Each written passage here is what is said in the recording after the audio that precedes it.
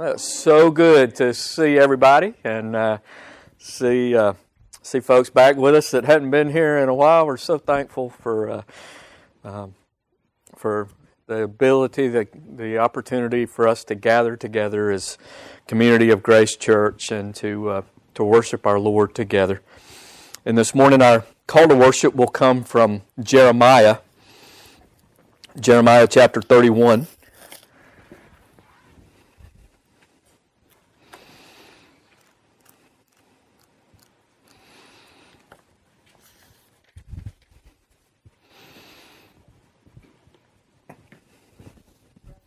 Yes, ma'am. Really quick, thank you everybody for praying for me. Jeremiah chapter 31. Later in the service, we're going to see where Peter talks about the promise to Israel, to their children, to those who are far off. And part of that promise is included here in Jeremiah chapter 31, the promise of a new covenant and the restoration of Jerusalem and Judah as a nucleus for the new people of God. In Jeremiah chapter 31, verse 23, thus says the Lord of hosts, the God of Israel, they shall again use this speech in the land of Judah, in its cities, when I bring back their captivity. The Lord bless you, O home of justice and mountain of holiness. And there shall dwell in Judah itself, and all the cities together, farmers, and those who are going out with flocks. For I have satiated the weary soul, and I have replenished every sorrowful soul. After this I awoke and looked around, and my sleep was sweet to me. Behold, the days are coming, says the Lord, that I will sow the house of Israel and the house of Judah with the seed of man and of beast. And it shall come to pass that as I have watched over them to pluck up, to break down, to throw down, to destroy, to afflict, so I will watch over them to build and to plant, says the Lord. In those days they shall say no more, the fathers have eaten sour grapes, and the children's teeth are set on edge. But everyone shall die for his own iniquity. Every man who eats the sour grapes, his teeth shall be set on edge. Behold, the days are coming, says the Lord, when I will make a new covenant with the house of Israel, with the house of Judah. Not according to the covenant that I made with their fathers in the day that I took them by the hand to lead them out of the land of Egypt. My covenant which they broke, though I was a husband to them, says the Lord. But this is the covenant that I will make with the house of Israel after those days, says the Lord. I will put my law in their minds and write it on their hearts. And I will be their people, and I will be their God, and they shall be my people. No more shall every man teach his neighbor, and every man his brother, saying, Know the Lord, for they shall all know me, from the least of them to the greatest of them, says the Lord. For I will forgive their iniquity, and their sin I will remember no more. Let's pray together. Lord God, we meet together this morning in thanksgiving and praise. Lord, we offer you praise for who you are. Lord, we're thankful that you are God, that you are Creator, that you are Master and Sustainer of the universe. We give you praise because of your mighty power and glory. And Lord, your sovereign purpose to create for yourself a people, to call to yourself a people from every tribe, from every tongue, from every people, every nation. Lord, to call to yourself your people and to show them your glory. And Lord, we're thankful for the outworking of that plan, the outworking of that purpose in human history. Lord, we thank you for your Son Jesus, who lived a sinless life and died on the cross and rose from the dead. We thank you for your Holy Spirit that calls us and empowers us to repent and believe. And Lord, we thank you for your presence in the person of the Holy Spirit with us. And we thank you that your Spirit enables and empowers our hearts to worship you in spirit and truth. Lord, we pray that as we meet together today, that your Spirit, you would work within us to will and to do according to your good pleasure. Lord, that you would give us those hearts of flesh that are responsive to your truth and to your word. And Lord, that we would live according to the law that you've written on our hearts, that your Spirit would empower us to live for your glory and for your sake. And we pray also that your Spirit would empower us today to worship you in spirit and truth, to give you praise, to give you thanksgiving, to give you our trust, and to demonstrate our trust through the obedience of faith as your Spirit works in us to will and to do according to your good pleasure. And it is in Jesus' name we pray. Amen. Right, I'm going to invite you to take out your hymnals and turn to hymn 130 as we continue to worship to the second chapter of Acts, Acts chapter 2. Continuing to look at the very first Christian sermon, the sermon that Peter preached under the inspiration of the Holy Spirit on the day of Pentecost. Recorded for us that first Christian sermon as Peter exposes the truth of the Scripture, explains the Scripture and applies it to what is happening around them. And the conclusion to this great sermon ends with a promise. A promise, and a promise to all whom God will call. And we see the three groups in our text today from which God will call His people to Himself, call them to experience the promise of the new covenant, of new life by God's grace through faith in Jesus Christ. And so Acts chapter 2, I'll begin in the 36th verse, the conclusion of the point, the proposition of Peter's sermon. And we've seen how he built up to this point, and then the response. And then our text today will really focus on the last part of verse 38 and verse 39, looking at the promise and to whom that promise is made. Acts chapter 2, verse 36, "Therefore, let all the house of Israel know assuredly that God has made this Jesus, whom you crucified, both Lord and Christ." Now when they heard this, they were cut to the heart, and said to Peter and the rest of the apostles, "Men and brethren, what shall we do?"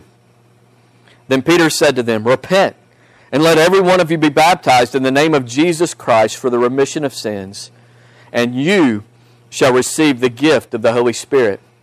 For the promise is to you, and to your children, and to all who are afar off, as many as the Lord our God will call."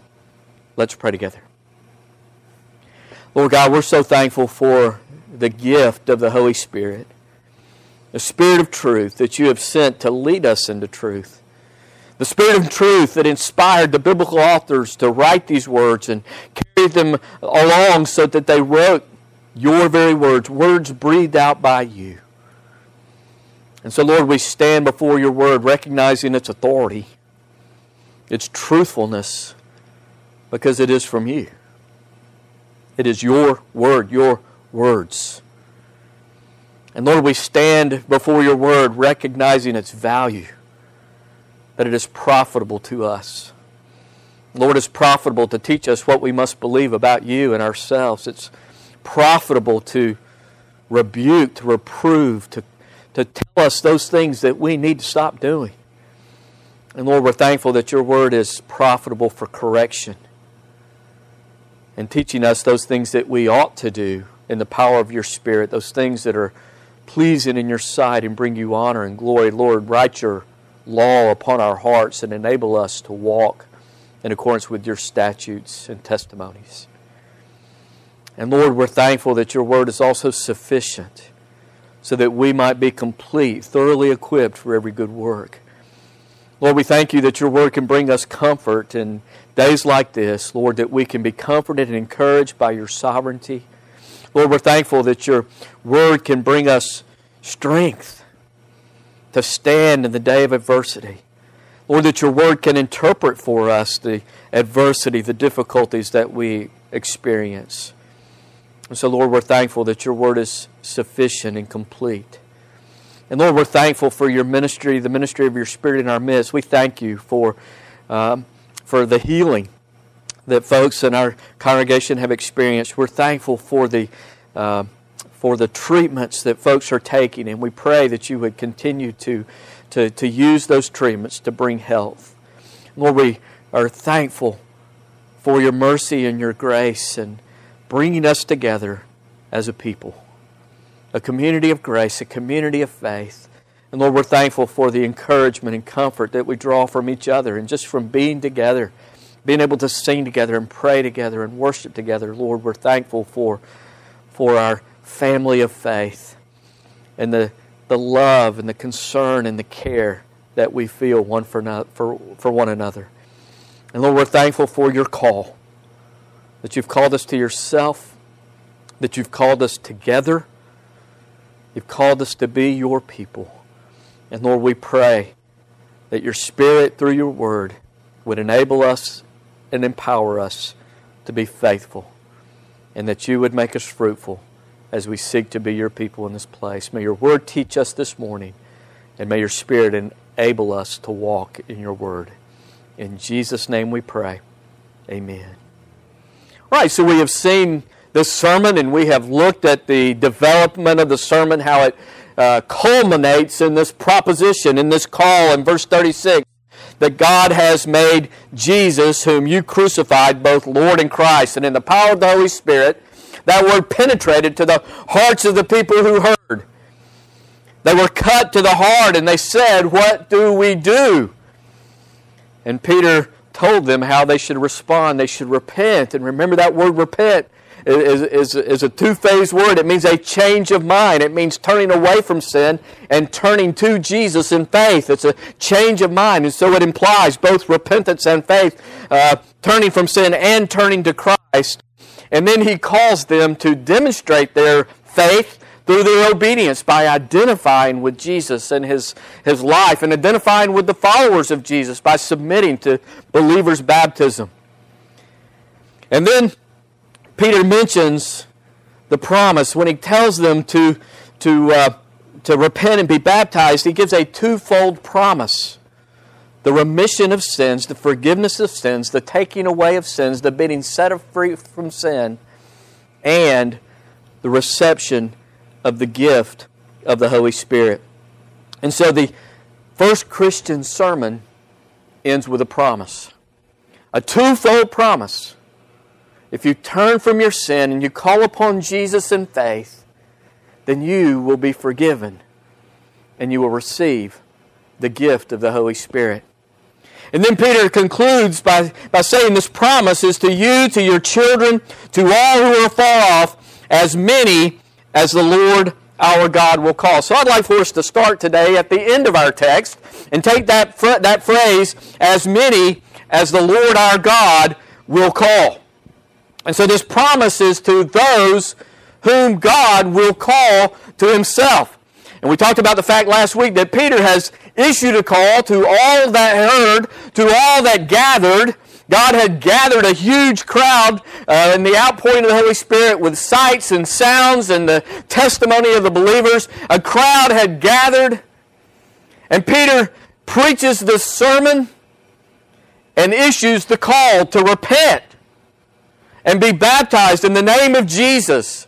Peter issues that call, and 3,000 respond, but many of the people who are in that crowd do not respond. They do not come. They do not repent and believe. They do not demonstrate their faith in God through their obedience and submission to believers' baptism. They don't identify with Jesus. They don't identify with the other believers through baptism.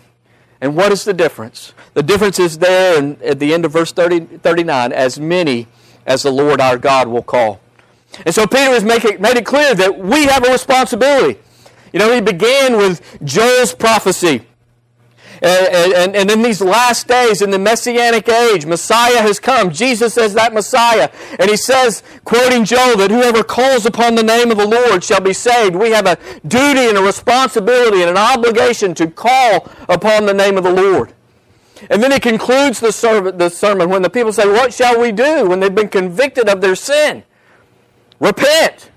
Turn from your sin and put your trust in Christ. Stop trusting in yourself and your religion, your good works, or your own wisdom or your own abilities. Turn from that and put your trust in Jesus Christ and in Him alone, the one that God has made Lord in Christ. Trust in Christ and identify with Him publicly and identify with the people of Christ. Show your faith in Him through your obedience by submitting to baptism. And so he issues that call. So we have a responsibility to repent. We have a responsibility to believe. We have a responsibility to call upon the name of the Lord. We have a responsibility to demonstrate our faith through our obedience. There's human responsibility. But this text also shows us clearly there is divine sovereignty. There is human responsibility and there is divine sovereignty. Who will call upon the name of the Lord? Who will repent? Who will believe? Who will identify with Jesus and His church? Those whom the Lord calls. We cannot come until the Lord calls. We have responsibility. We have obligation. But it is the call of the Lord that is effectual.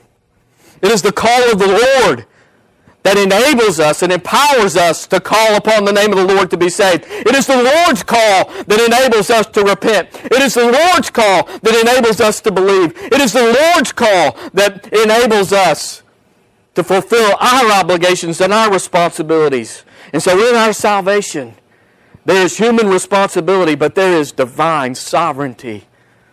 Only those whom the Lord calls will come. All the people gathered heard the same sermon. They all heard the same call. They all heard the same charge. But only those who were called by the Lord would come. Only those who were called by the Lord could come. Jesus said, "No one can come to me unless my Father draw them." And so we see the divine sovereignty in salvation. And you know, that is just about grace. That just shows us grace. God calls whom He will. Apart from anything in us, anything that is good, anything that might be desirable, anything that we might do, anything about us, no, it is a gift of God's sovereign grace. He calls by His good pleasure, and not anything, not any goodness, not any ability, not any education, not anything other than His kindness and His grace in Christ Jesus. It is an act of sovereign grace, and God sends His Holy Spirit to awaken those who are dead in trespasses and sins so they might hear the call, and that the Word might penetrate to their hearts, and that they might be made alive. And given the ability, the Spirit works within us to will and to do according to God's good pleasure. God creates in us life. And He creates in us a desire for Him. He creates in us a love for Him. He creates in us an acknowledgement of our need for Him. Conviction of sin and conversion so that we might be empowered to call upon the name of the Lord. Only those who God calls will call upon the name of the Lord. And all who call upon the name of the Lord will be saved. And so in this text we see God's sovereignty. And people sitting in the same church, hearing the same sermon, hearing the same call, they don't all respond. Only those who are called by the Lord will respond in repentance and faith and call upon the name of the Lord and be saved. And so we see very clearly God's sovereignty. The promise is to those whom God calls. The promise is to as many as God will call. Well, what's the promise? The promise is to those that God will call. Well, what's the promise? Well, Peter's given it to us in verse 38, the remission of sins and the gift of the Holy Spirit. He says, repent and be baptized, every one of you, in the name of Jesus. And then he gives the promise for the remission of sin, and you will receive the gift of the Holy Spirit. This promise is to you, to your children, and to those who are far off. And so what's the promise? Well, it's twofold. Number one, the forgiveness of sins. God, who is righteous, can forgive sins and still be righteous because of His Son Jesus. God sent His Son Jesus, who lived a perfectly righteous life, who committed no sin, tempted in every way that we are, yet without sin. He satisfied the law. He submitted Himself to the Father, even unto death, even death on the cross. Jesus was completely and totally righteous, totally obedient, but He died on the cross to satisfy God's wrath against the sins of everyone whom He will call. He satisfied the sins of every one of His people, past, present, and future. Jesus died on the cross and satisfied God's wrath. And so God can forgive sins and still be just because Jesus took the justice, the punishment that we deserve. And when we turn from our sin and put our trust in Jesus Christ, we can be forgiven. Jesus was forsaken by the Father so that we might be forgiven by the Father. And the resurrection, His resurrection from the dead, proves that sacrifice was accepted. And so what's the promise? The promise is forgiveness of sins, remission of sins, being set free from sin's penalty. God promises that those He calls and those who call upon Him will have their sins forgiven. They will be washed white as snow, cleansed from all unrighteousness. He will remember their sins no more, and He will remove their sins as far as the east is from the west. There's the promise of forgiveness of sins.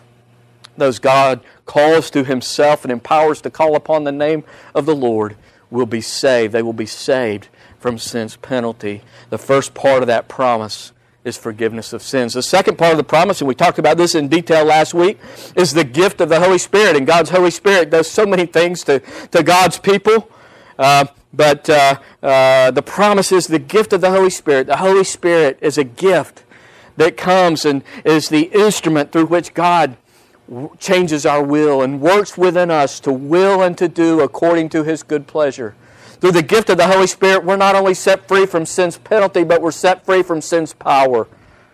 And we're enabled and empowered to do that which is pleasing in God's sight, to call upon Him, to love Him, to walk in the obedience of faith. The Holy Spirit changes our minds, it changes our hearts, it changes our will.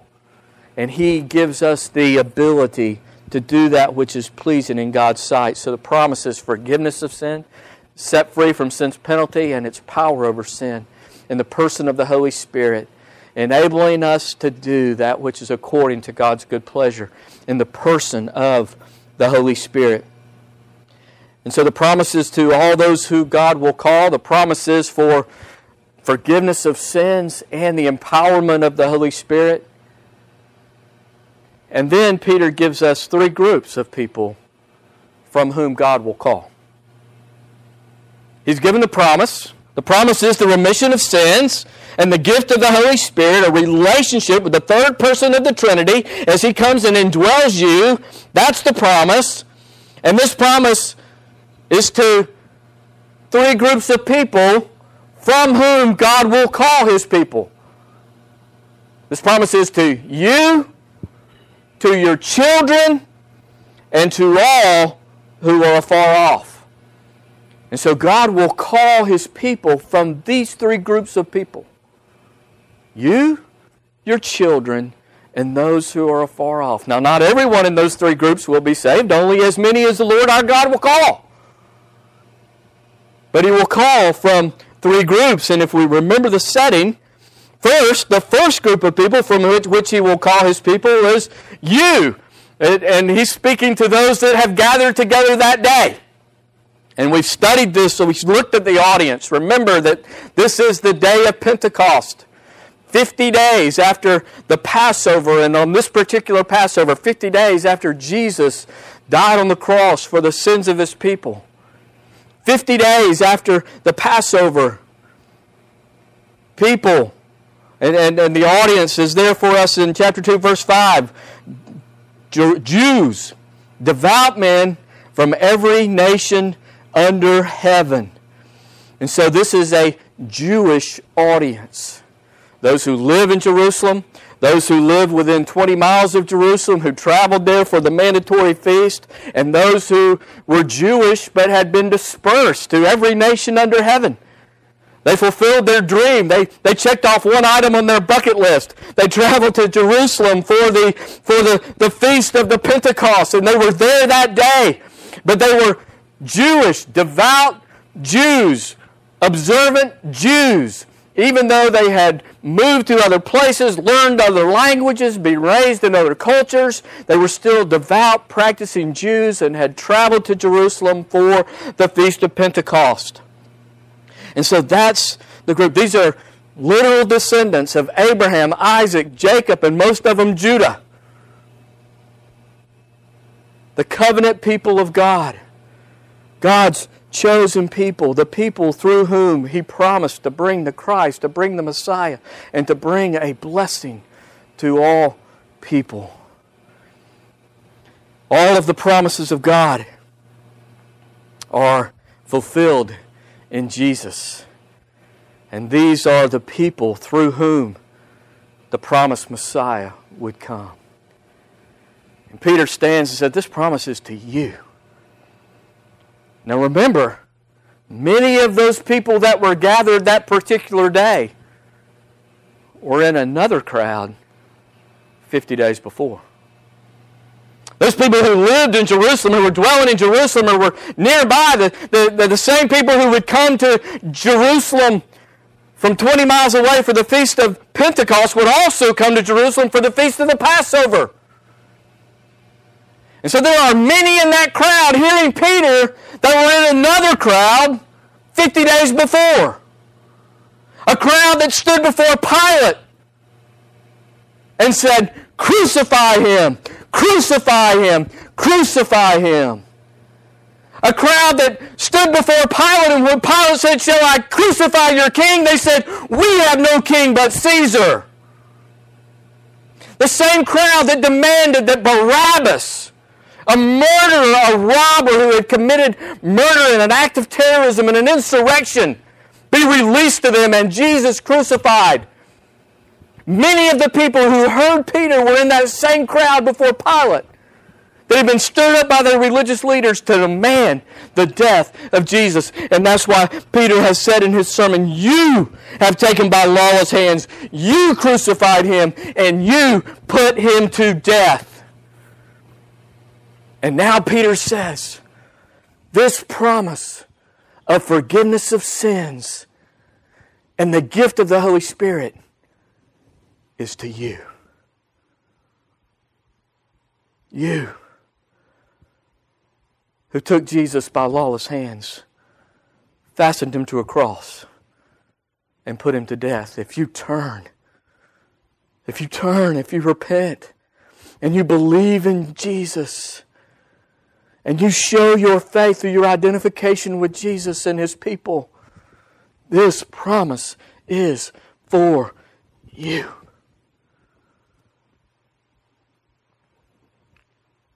It doesn't matter how wicked, how evil, how sinful, how rebellious. If God calls and you turn from your sin and you put your trust in Jesus Christ and in Him alone, and you call upon the name of the Lord, you will be saved. And your sins, though they be like scarlet, will be white as snow. Your sins will be removed from you as far as the east is from the west. And God will remember them against you no more. Because Jesus satisfied God's wrath for all who believe, even you. This promise is for you. These Jewish people of Jewish descent, people who had rejected their Messiah, if they repent and believe, this promise is for them. They will be forgiven and they will receive the gift of the Holy Spirit. God will take their hearts of stone and give them a heart of flesh. God will write His law upon their heart and enable them to walk according to His statutes and His testimonies. This promise is for you. Not only that, not only is God going to call people from that crowd, and we see at the end of this text, or in next week's text, He calls 3,000 of them. This promise is for you. But not only that, this promise is to your children. It's not just to those who have gathered together today, but it's for all your descendants, all of your children. If your children turn from their sin and put their trust in Jesus Christ and in Him alone, if your children are called by God and call upon the name of the Lord, they too shall be saved.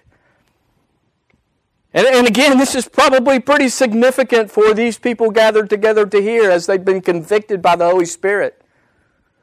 Because while they were in that crowd, while they were in that mob in front of Pilate, Pilate was doing everything he could to try to release Jesus.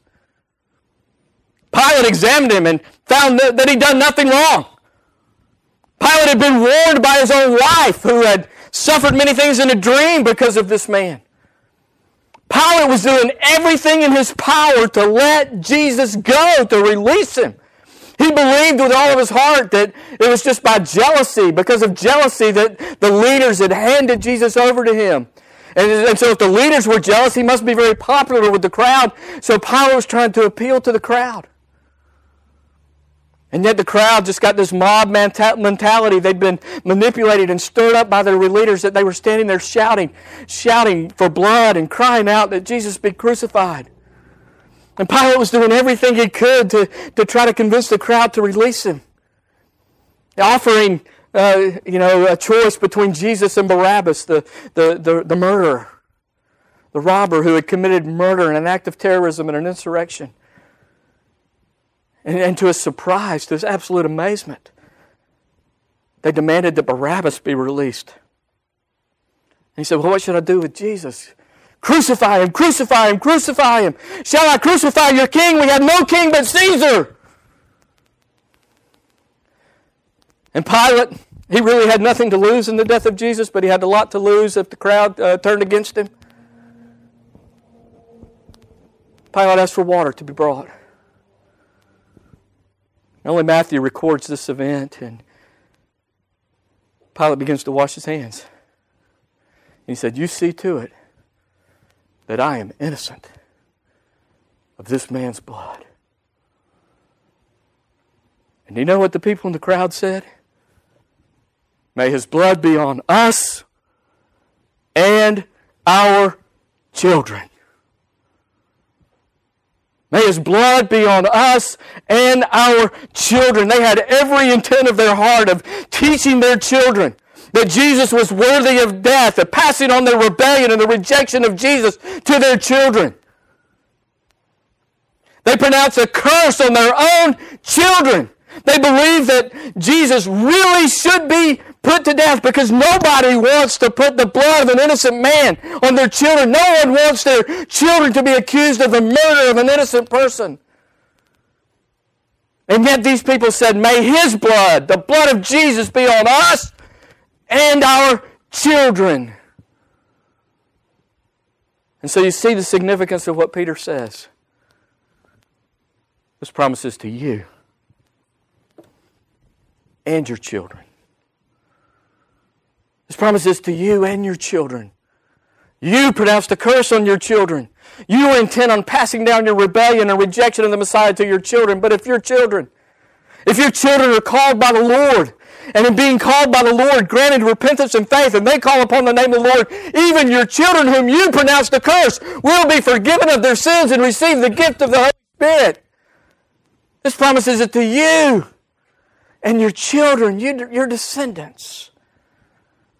Not just those gathered together on the day of Pentecost, but all through the generations who hear the gospel call and are called by Christ, and the Holy Spirit uses the Word of God to make them alive, and they turn from their sin and they put their trust in Jesus Christ and they call upon Him. Even your children will be saved.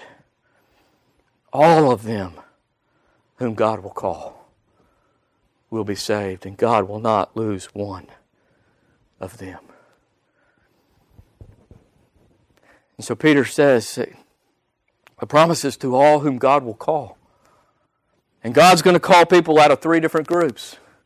You that are gathered together today, your descendants, and what would be true about all those descendants if their parents were Jews? They too would be Jews. The nucleus of the new people of God would be old people of God, Israel. But that's not the only two groups from which God will call His people.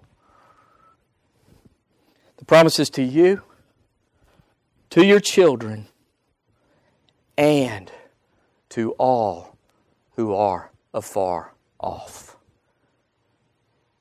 God will call people from every tongue, every tribe, every ethnicity, and every nation into the people of God. God had called His people. He had called Abraham, and He promised Abraham that Abraham would be the father of a great nation, father of many nations.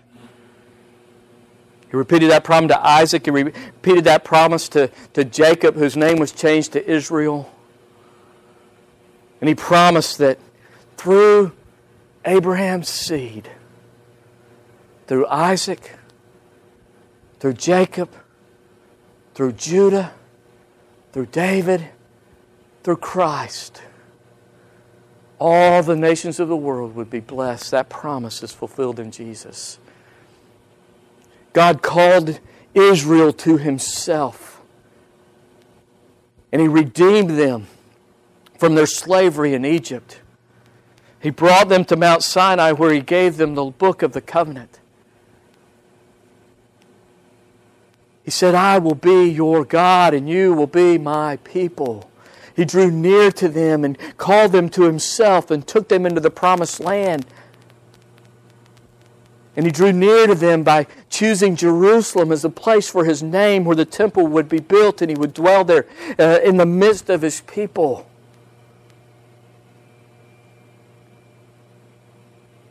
And through His promises to Abraham and to David, you will have a son, a descendant that will sit on the throne forever. And He will rule over all nations. This promise is fulfilled in Jesus. And this promise is to all who are far off. Yes, Israel would be the nucleus for the new people of God. But Jesus, the King of heaven, came from heaven to earth to call people from every kingdom of the earth into the kingdom of God. This promise is even to those who are far off, those who are outside of Israel, those who are separated from the temple by walls and by fences and by rivers and by oceans and by continents. Those who are far off, those who are outside of the law, who do not have the law, for the pagans, the heathens, the nations. God will call for Himself a people from all nations. Even those, this promise is even for those who are far off, who have never had the law, who had no regard for the law, who thought nothing of God, or who worshipped false gods. From those people, from that great ocean of people, God will call. And all that God calls will receive forgiveness of their sins